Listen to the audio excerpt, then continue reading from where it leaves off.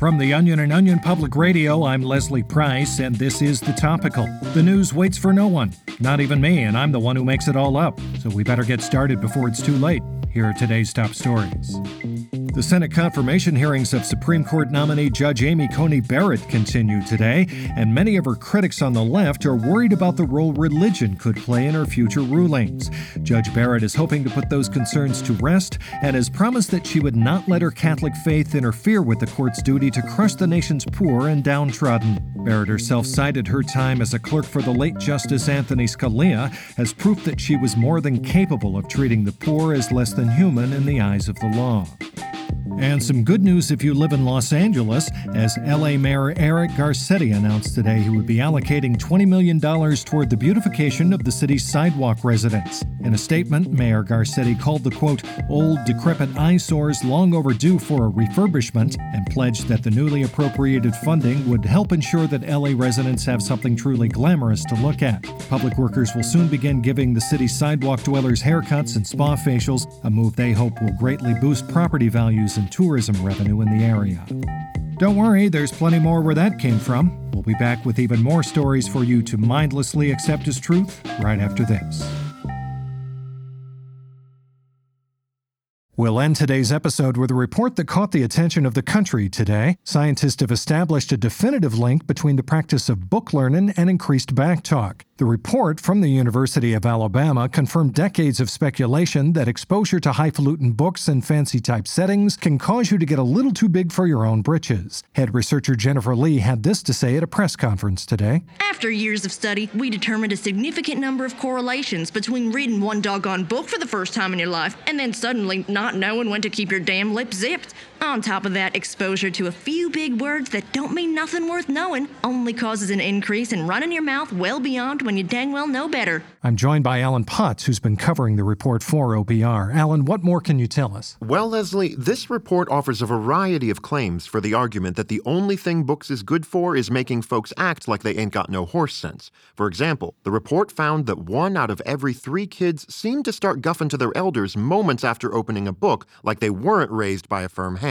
Furthermore, research subjects who went off learning a whole bunch of foo-foo words and such were 30% more likely to turn into real sass-talking sons of bitches, especially at the dinner table when only daddy's supposed to be talking. Wow. Now, what exactly constitutes backtalk in this study? Anything that sends you to get your mouth washed out with soap, gets your hide tanned, or makes someone think you've been hanging out with the Lutheran neighbors too much. Interesting. And did the researchers find any other correlation to backtalk that reached beyond book learning? They did, and Lee actually spoke about that a little at her press conference today. We can also now confidently say that mixing around with city folk and well-to-do la-di-das and all that just makes people stuck up higher than a light pole and gets them thinking the sun rises simply because they crow. Well, my lands. Yeah, this particular study was pretty comprehensive in its reach. Beyond what Lee just said there, the study also showed that tinkering around with books and things not only results in more backlip, but also leads to a 70% uptick in prancing around like you own the damn place. Well, what are researchers recommending folks do with these backtalkers? The researchers recommended that parental or guardian figures simply smack the book talking right out of the offending party's pretty little mouths. And what about those doing the offending? Experts are encouraging those who glean moon-eyed ideas way above their raisin to know their table manners, mind their P's and Q's,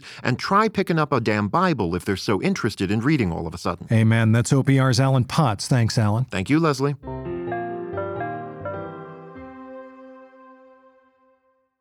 Do you ever wonder how celebrities order food? Like, is Sarah Paulson a Diet Coke or a regular Coke girlie?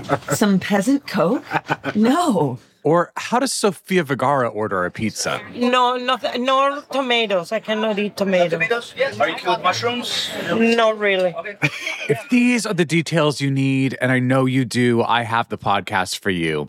I'm Jesse Tyler Ferguson, and on my podcast, Dinners on Me, I take some notable friends of mine out to dinners in Los Angeles and New York City. Listen wherever you get your podcasts. That thing was delicious. Folks, that'll do it for today's episode of The Topical. But before we go, here's a little more news to remember us by. Here's what else you need to know today.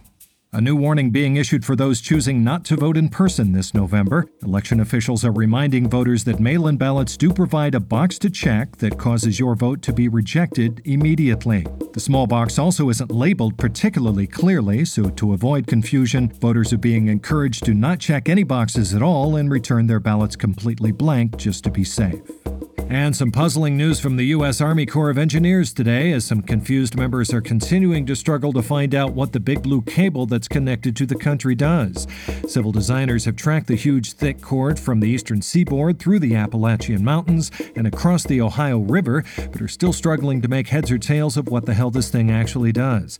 They should try just unplugging it and plugging it back in, see what happens. And finally, an alarming new jobs report out today has found that a majority of laid-off Uber programmers are now having to reduce themselves to driving for Uber. Such a dramatic drop in one's quality of life can't be easy. Hopefully these unfortunate workers will be able to land on their feet with a new exploitative app soon.